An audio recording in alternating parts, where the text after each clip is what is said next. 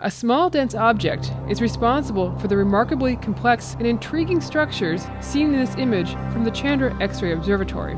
At the center of this image is a very young and powerful pulsar known as PSR B1509-58. Pulsars are rapidly spinning neutron stars that are created when massive stars run out of fuel and collapse. This pulsar is spewing energy out into space and creates this beautiful X-ray nebula, including a structure that resembles a hand. Finger-like structures extend to the upper right, apparently transferring energy into knots of material in a neighboring cloud of gas and dust that is seen in other wavelengths.